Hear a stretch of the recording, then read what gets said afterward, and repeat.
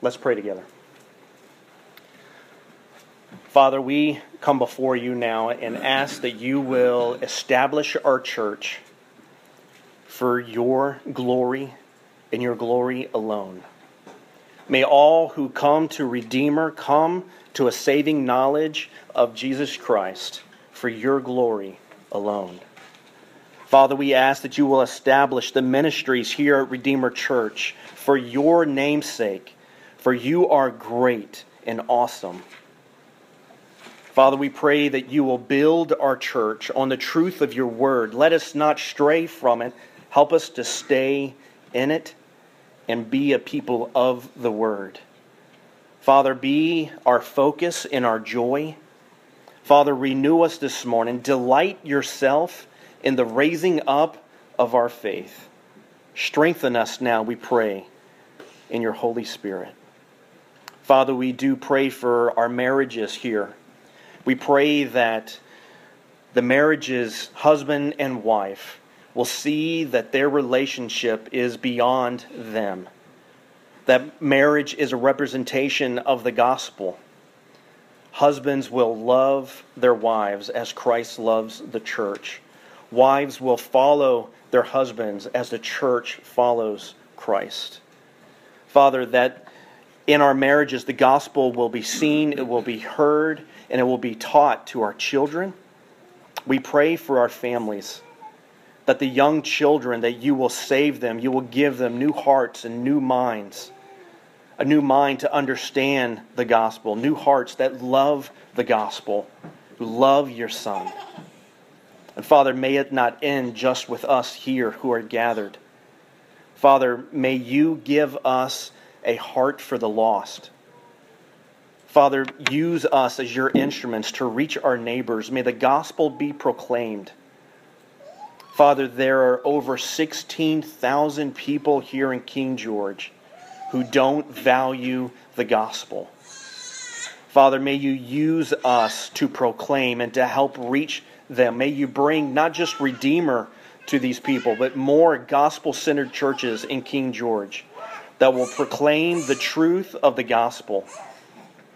Father, we pray as we begin the ABC ministry that you will be the center of it.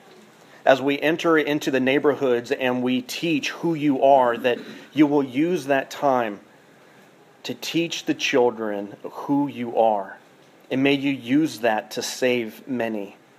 Father, as we teach the children and the opportunities to talk to the parents, may the gospel be on our lips. May we look for those gospel opportunities to tell them about Jesus, to maybe strengthen their faith, or for the first time that they may hear the truth of the gospel. Father, we pray not only for King George, but in the surrounding area. This morning we lift up Foundation Church in Fredericksburg, a young church who seeks to proclaim the gospel there in Fredericksburg. Father, I pray that you'll be with Pastor Bobby this morning, that he will proclaim your word, that it will not fall on deaf ears, but his congregation will hear the truth and they will respond. Father, strengthen that body, and may you save many in Fredericksburg through that ministry. Father, as we go through the 50 largest unreached people groups in the world, Father, another people group in India, the Nai people, just under 11 million people, where less than 2% believe in Jesus Christ. Millions of people lost in darkness who stand in judgment for their sin, Father. Father, this is a people who are considered just above the untouchables in India. And their religion has trapped them into believing that there's a way to improve who they are. Father, break them of that bondage. Father, they stand impoverished. There's little hope of the future. They believe that the evil spirits can be thwarted by rituals and traditions. And Father, may they see the evil in their own hearts. Open their eyes to the truth of the gospel. Help them to see the reality of who Jesus is. May the cross be seen as glorious to them. And Father, as we turn to your word now, may the cross be seen as glorious to us. May we embrace the cross. May we love the cross. Open our eyes and fill our hearts to your holy word. By your grace, save us, transform us. It's in your holy name. Amen. The message of the gospel is a message of hope and salvation. It provides a person with the truth of God's sovereign plan to save sinners. That it's the great work of God to rescue sinners from sin and save them from His wrath. It says that God has the ability, and only God has the ability to transform a sinner into a saint and give them the pleasure of enjoying Him forever. It's a wake-up call to those who have not heard the message before. That sinners are helpless and sinners are hopeless and can do nothing without the grace of God given to them through faith in Jesus Christ. This gospel message gives great insight into who God is. It's a page out of His own autobiography, if you will. God is seen as just and righteous in upholding His holiness, and is seen as gracious and loving by pardoning repentant sinners who plead for His mercy. This is who our God is. The gospel message is remarkable in its claim, and it's unique in its claim. It essentially says that redemption only comes by the crucifixion of Jesus Christ. That God became a man and died in the place of sinners. The great truth that salvation is in what Jesus has done for you, that you needed Jesus to die for you. It means that believing in Jesus as your Savior, that He died on the cross for you. That's what saves you.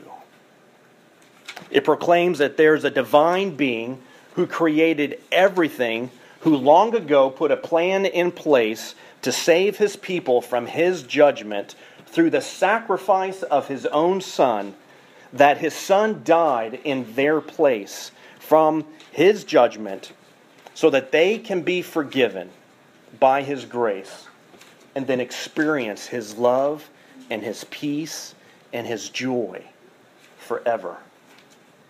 It's from God, it's given through God, and ultimately it's for God. There's not another message like this in the world. There's not another message like it that deals with the depths of a person's soul. There's not another message in the world that provides hope like the gospel. There's not another message in the world that has the power to save.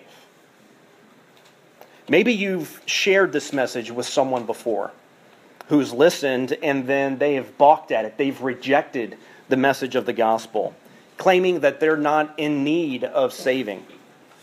Maybe it's someone you've prayed for a long time. To tell someone that there's more to life than what they see, that there's a day coming when all of us will face a holy, righteous God, seems too far-fetched to them, too far away. It's too far removed from this life and what they're striving for. It doesn't make sense to them. It seems to take away from the good things that they're after in this life. Who wants to think of death and eternity when today needs to be lived? Maybe you've wanted to share this message with someone, and for fear of being rejected by them, you've watered down the gospel message. You made it more palatable and accepting, but you didn't get the response that you were expecting. They may say that they believe in Jesus because you made it more palatable and accepting, but they don't accept the true gospel message. This weak version of the gospel was rejected essentially and did not change the person's mind to believe in the Christian faith, to believe in the truth. Maybe you know of someone who believes in this watered-down version of the gospel, yet their life is no different now than before accepting that weak version.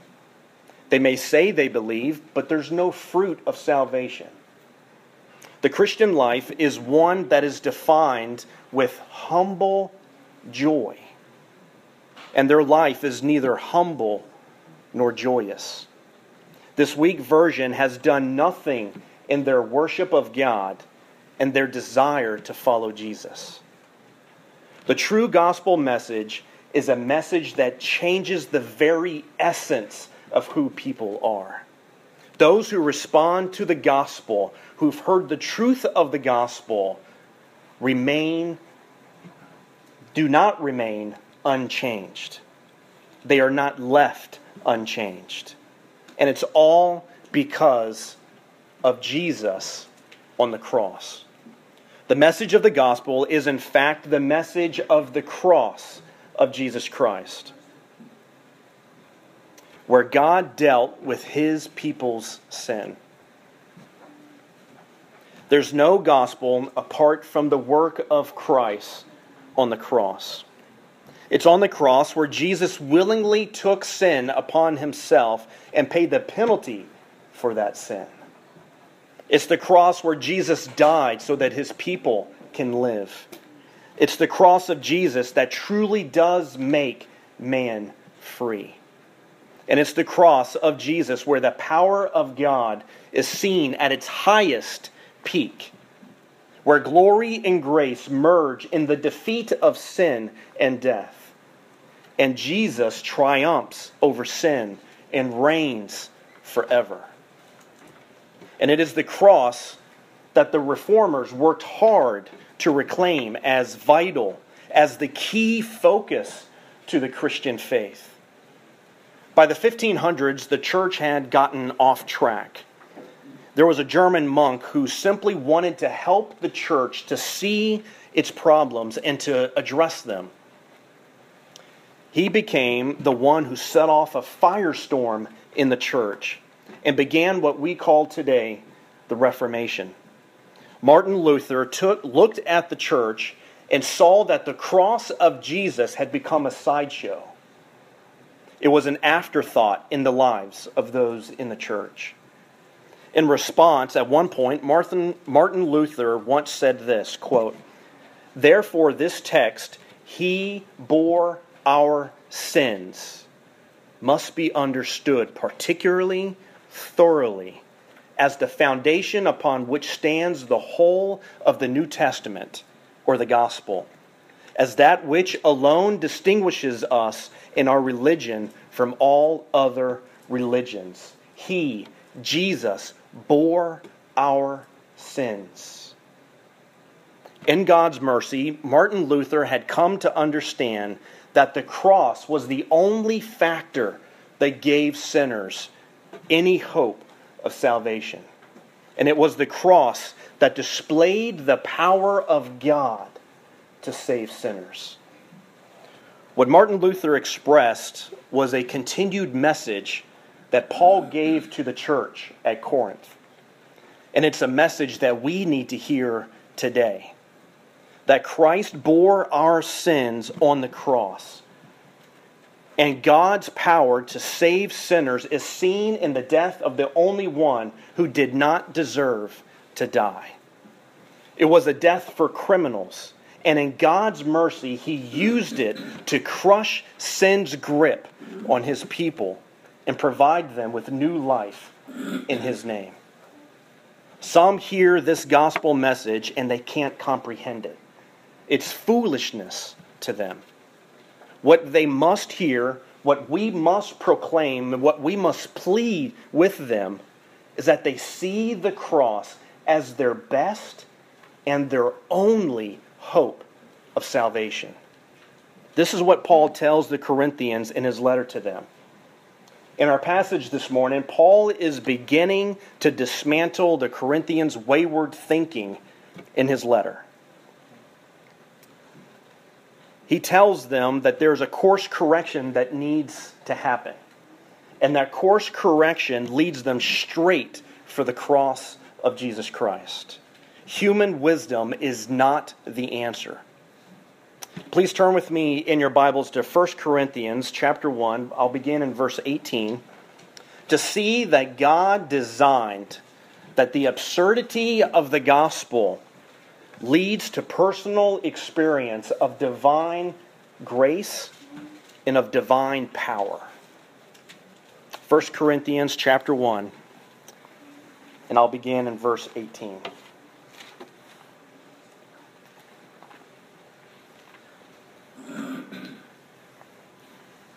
For the word of the cross is folly to those who are perishing, but to us who are being saved, it is the power of God.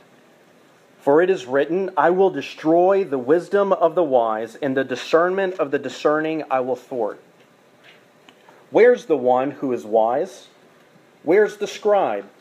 Where is the debater of this age? Has not God made foolish the wisdom of the world?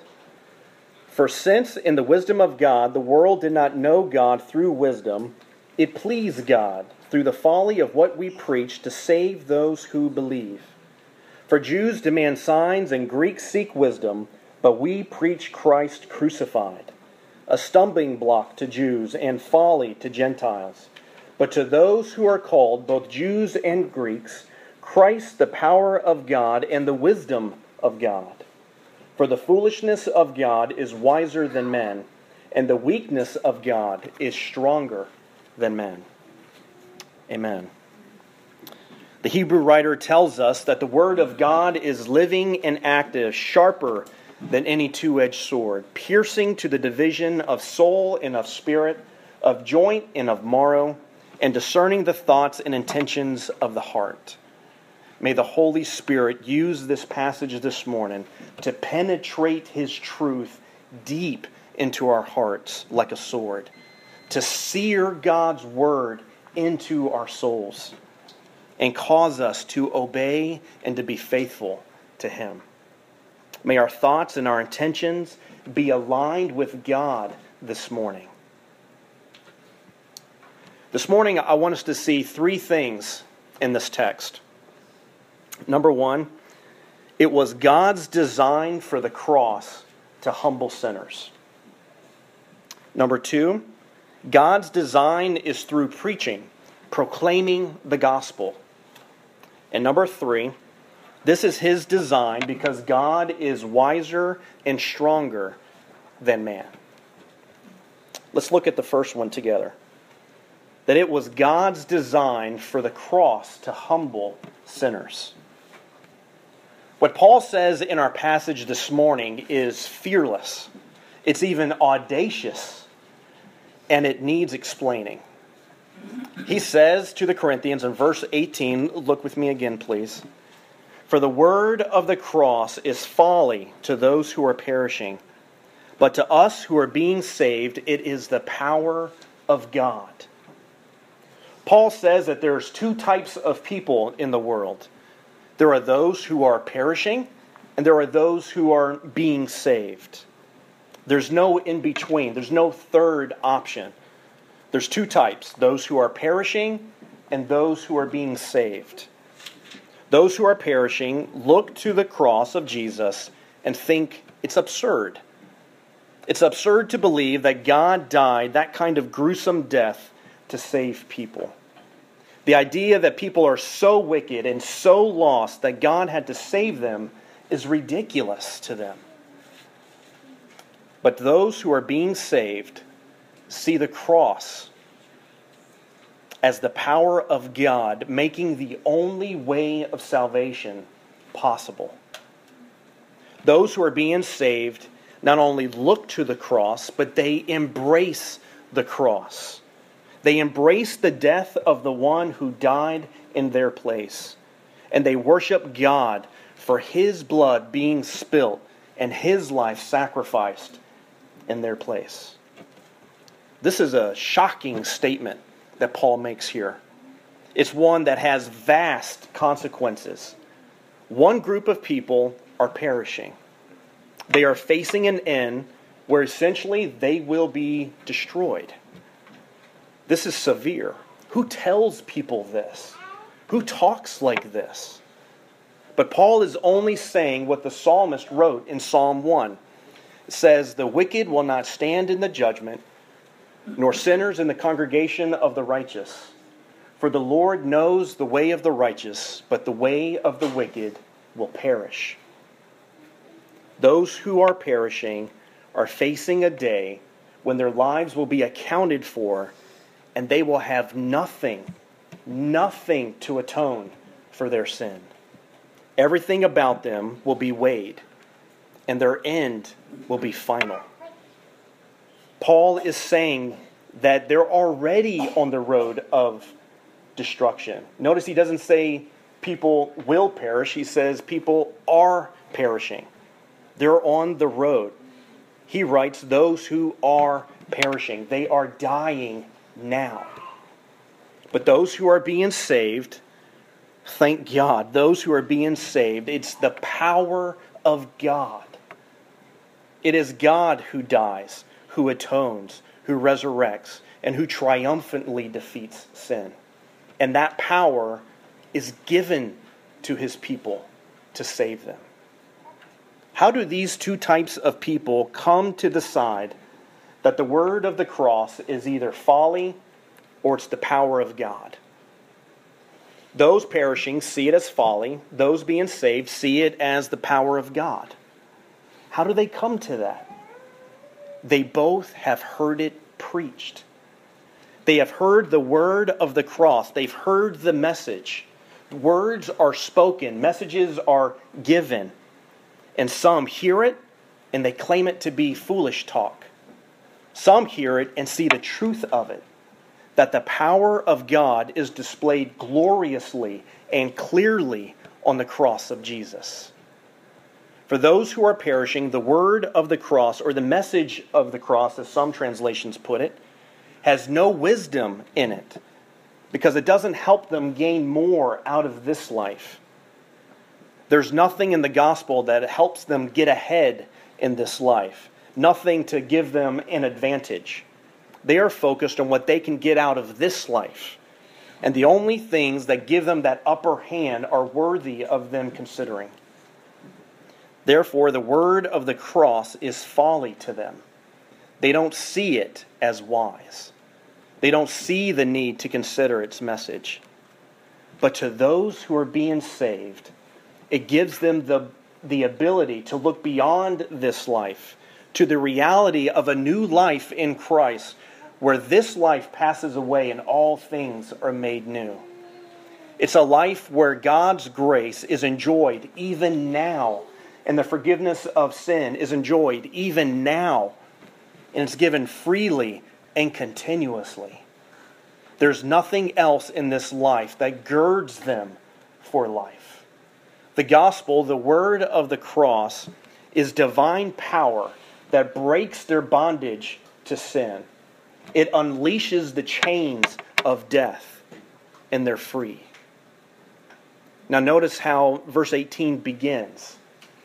For the word of the cross, or in some translations, for the message of the cross is folly to those perishing. That word "for" tells us something. Paul is continuing his thought from verse 17, which says, "For Christ did not send me to baptize, but to preach the gospel, and not with words of eloquent wisdom, lest the cross of Christ be emptied of its power. For the word of the cross is folly to those who are perishing, but to us who are being saved it is the power of God." The word of the cross, the message, the gospel being preached in plain language. And it's folly to those who are perishing. And it's the power of God to those being saved. Why is it this way? Why is it folly to some? Why is it the power of God to some?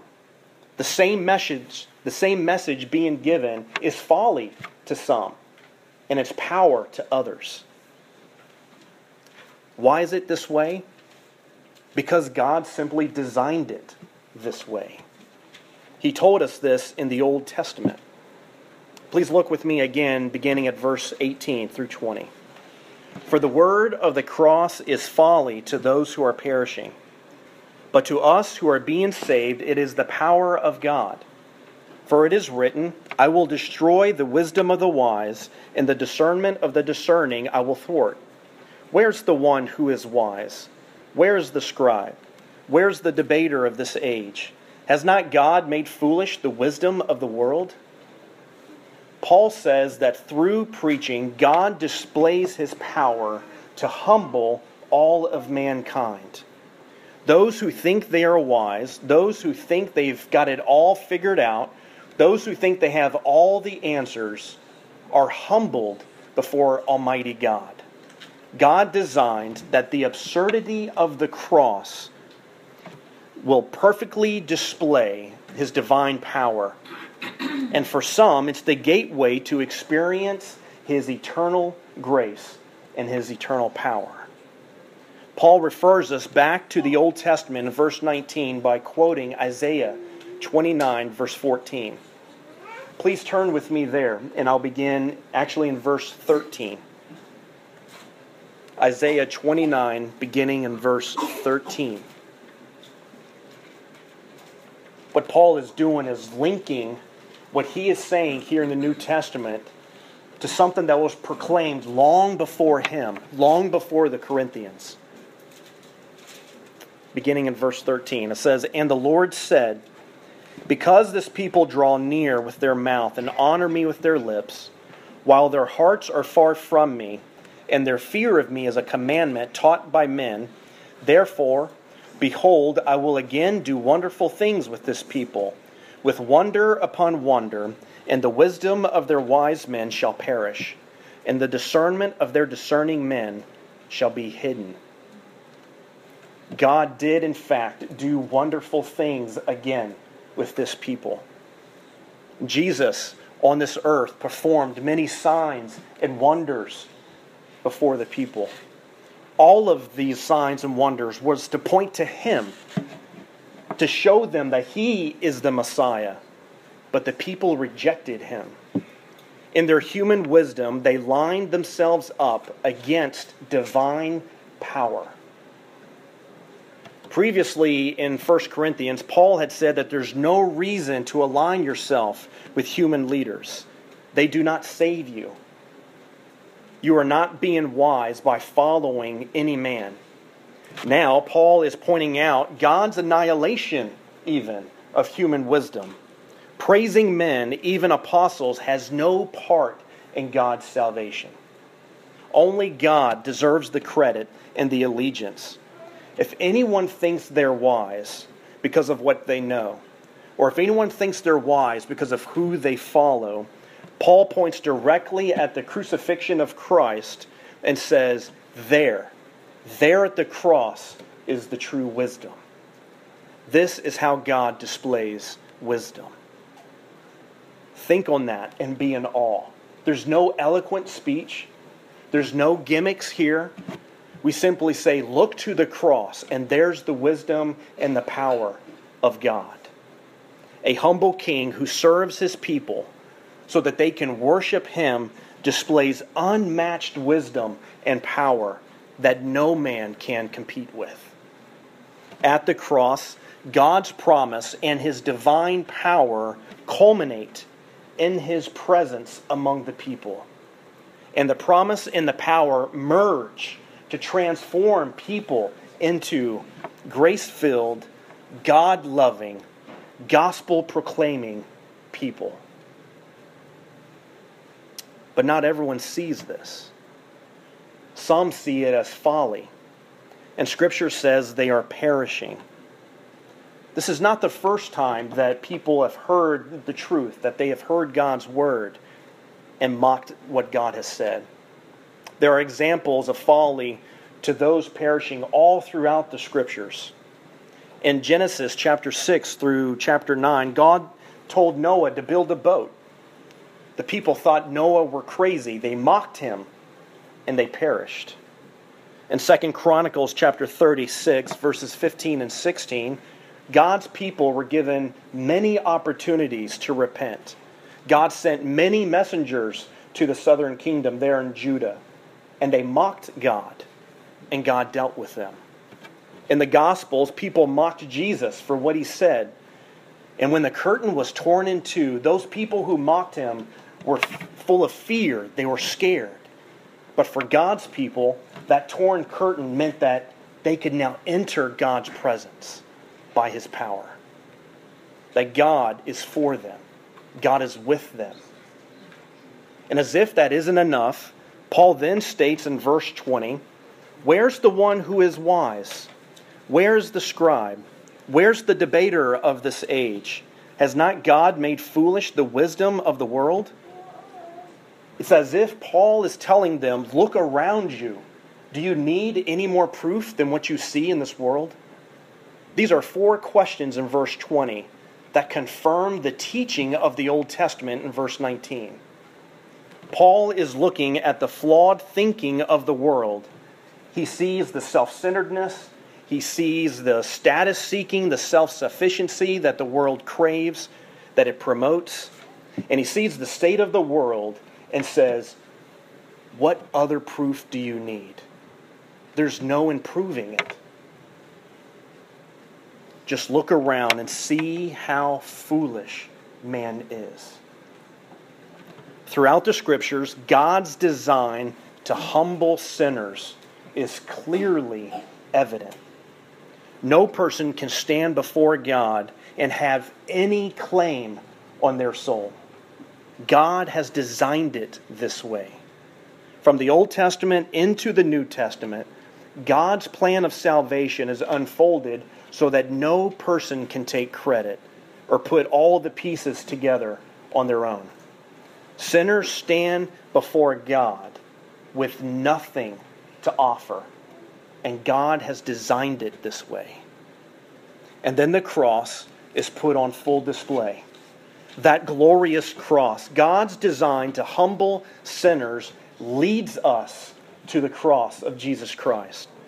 That event is the only hope for salvation. People need to hear that their hope is in the cross of Jesus Christ. And that leads us to our second point this morning. God's design for people to hear about the cross is through preaching.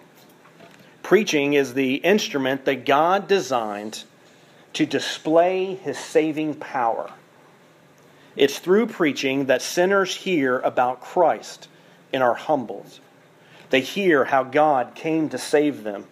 They hear the words of God, and by his Holy Spirit, they are saved. Please look with me at verses 21 through 24 of our passage. "For since in the wisdom of God the world did not know God through wisdom, it pleased God through the folly of what we preach to save those who believe. For Jews demand signs and Greeks seek wisdom, but we preach Christ crucified, a stumbling block to Jews and folly to Gentiles.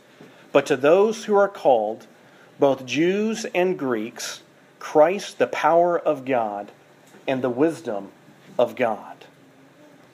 Paul goes on to explain that God designed preaching to show human wisdom for what it is.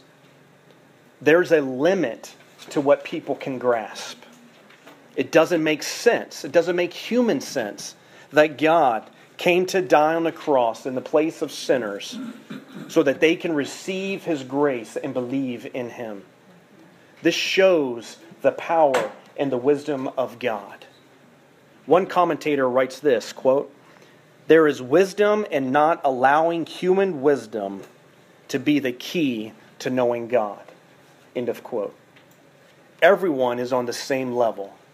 It doesn't matter how much education you have. It doesn't matter how much knowledge you seek after. Everyone's on the same level. Those who pursue human wisdom have no advantage. The simple message of the cross needs to be heard by everyone, regardless of who you are.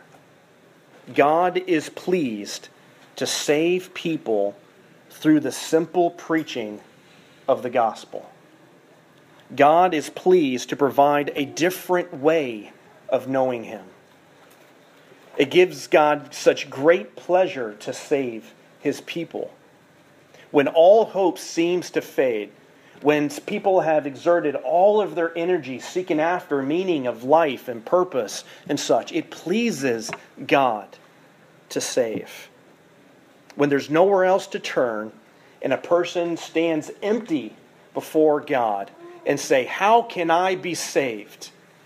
It pleases God to save them, and He gets the glory. The emphasis is on the message here, not in the mode of communication, not how it's communicated. The original word here is kerygma. It means public proclamation, to herald it, to announce the message. The message of the cross is preached here at Redeemer behind the pulpit. It can also be proclaimed in a conversation. It can be proclaimed in books, online, and sharing it with others. This public proclamation of the gospel is a stumbling block to Jews. They demand signs, and they are humbled because the Messiah gave them signs, and they still did not believe in the simple message of the gospel. Preaching is folly to Greeks, to non-Jews. They seek worldly wisdom, whatever will provide them with success or give them a superior position in life. They are humbled by what seems to be folly is the only truth worth considering. The proclamation of the gospel blows up any pursuit of proof, as if people can be convinced by a good argument or any search for worldly gain, as if it would provide lasting significance for anybody. The simple message of the cross is like an island. Imagine a small island in the middle of nowhere. Jews are swimming in this ocean of despair, wondering if they're going to be rescued. And they see an island far off in the distance. But it doesn't look like the island that they want. It doesn't look like the island that they've been hoping for. And so they don't go for it, and they drown. The Greeks, the non-Jews, are in this ocean. They're in these boats. Imagine them in boats, and they're sailing along looking for something significant in life. And they come across this island, and it doesn't look as glamorous or as momentous as they're looking for. So they sail right by this island, not knowing that on that island has the greatest treasure known to man. But to those who are called, the preaching of the gospel saves. For some, the cross is folly, but to the called, they come to a completely different conclusion. At the cross, they experience Christ. They were once lost. They were in that ocean of despair. They're trying to tread water to keep their heads above so they don't drown. And God shines a light. And they notice that there's a boat right alongside them. And the name of that boat is Bible. And they get in, and they're going to follow wherever the Bible takes them. And the Bible takes them straight for that island. And they're saved. That's the gospel. Preachers preach every week. But God must call a person for preaching to have any effect. Everyone is humbled. The Jews, the Greeks, the called. Everyone is humbled at the gospel. It's not with anyone else's strength or anyone else's wisdom. The called cannot swim on their own to that island. God must save them. Christ is the power of God and the wisdom of God. God calls people to Christ. He shines that light, and God saves them. This leads us to our third point this morning. First, it was God's design for the cross to humble sinners. Second, it's God's design for people to hear about the cross through preaching. And now, this is God's design because God is wiser and stronger than any man. Please look with me at verse 25. For the foolishness of God is wiser than men, and the weakness of God is stronger than men. The gospel confuses the wise of the world, and it overcomes the strong of the world. What the Corinthians were fighting over was foolish, and Paul was reorienting them to the cross of Jesus. Worldly wisdom still influenced the Corinthians in how they thought and how they approached life and how they related with one another. It's the insanity of worldly wisdom versus the simple message of the gospel. God in His wisdom designed a plan to save sinners that put everything on Himself so they can be free from the bondage of sin and by His grace live with Him. In the weakness of the cross, the power of God is seen in its most powerful display. Sin's defeated, death is defeated, the enemies of God are defeated. The Corinthians had forgotten the cross and divided themselves on their own human wisdom. This is something the world looks to. This is something the world does. It's something that the world cherishes even. And it opposes the wisdom of the gospel. The gospel does not elevate our position. The gospel humbles us before the cross of Christ. The cross is the central fact of the gospel. Without the cross, there is no gospel. The fact that He, Jesus, bore our sins is crucial to salvation. And God's Word instructs us to receive the word of the cross by faith. God designed it this way. There's no way around it. He designed that the absurdity of the cross lead to personal experience in His divine power and grace. Paul wanted the Corinthians to focus on the cross. We need to do the same. We need to accept the absurdity of the cross as our only hope of salvation. It's the cross that provides us with God's power and His grace. If you're here and you don't know the word of the cross, if you don't know that Jesus can save you from your sin, that you can be saved by believing in Jesus, I plead with you that you see the truth of the cross. It's trusting that Christ has paid it all for you. Trust in Jesus to save you. The cross is our only hope. It's your only hope. And it's all you need. In 2 Thessalonians chapter 2, beginning in verse 8, hear how Paul describes belief, though. And then the lawless one will be revealed, whom the Lord Jesus will kill with the breath of His mouth and bring to nothing by the appearance of His coming. The coming of the lawless one is by the activity of Satan, with all power and false signs and wonders, and with all wicked deception for those who are perishing, get this, for all those who are perishing because they refused to love the truth and so be saved. Belief is more than acknowledging facts. Belief is more than accepting truth. Belief involves loving the truth. Belief involves loving the truth of Jesus, that He died for you. Do you love the truth? It's loving Jesus for dying on the cross for you. God designed it this way that nothing else can save you. Nothing else can help you. Trust in the wisdom and power of God. Turn from your sin. Repent of your sin. And believe in Jesus. Remember the cross. Only Jesus saves. Repent and be saved today. No matter how hard you swim for that island, you won't make it without the cross. You won't make it without being called by God. You won't make it without Him shining His light on you and saving you. Believe, trust that the cross is what you need. For those of us who have been called, rest in the wisdom and the power of God to save you. It's easy to become sidetracked like the Corinthians. It's easy to get caught up in the ways of this life and the ways of the world. Remember the cross.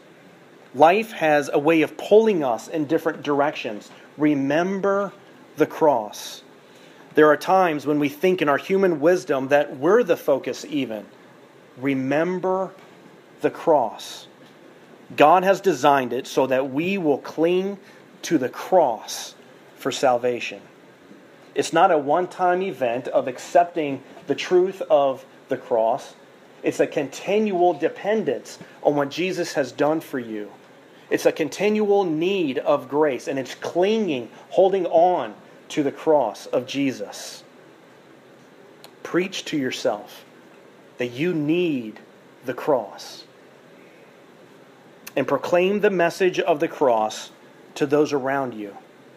How many people around you need to hear the word of the cross? They need to hear that on the cross, Jesus died to save them. Do your neighbors know that? Do your co-workers, that difficult co-worker, do they know that? Does your family know that? We proclaim the gospel and God calls. It's truly that simple. Some will see it as folly. Some will see it as weak. But the called will come to Jesus. May we be the instruments to proclaim the good news of the cross of Jesus Christ. Let's pray.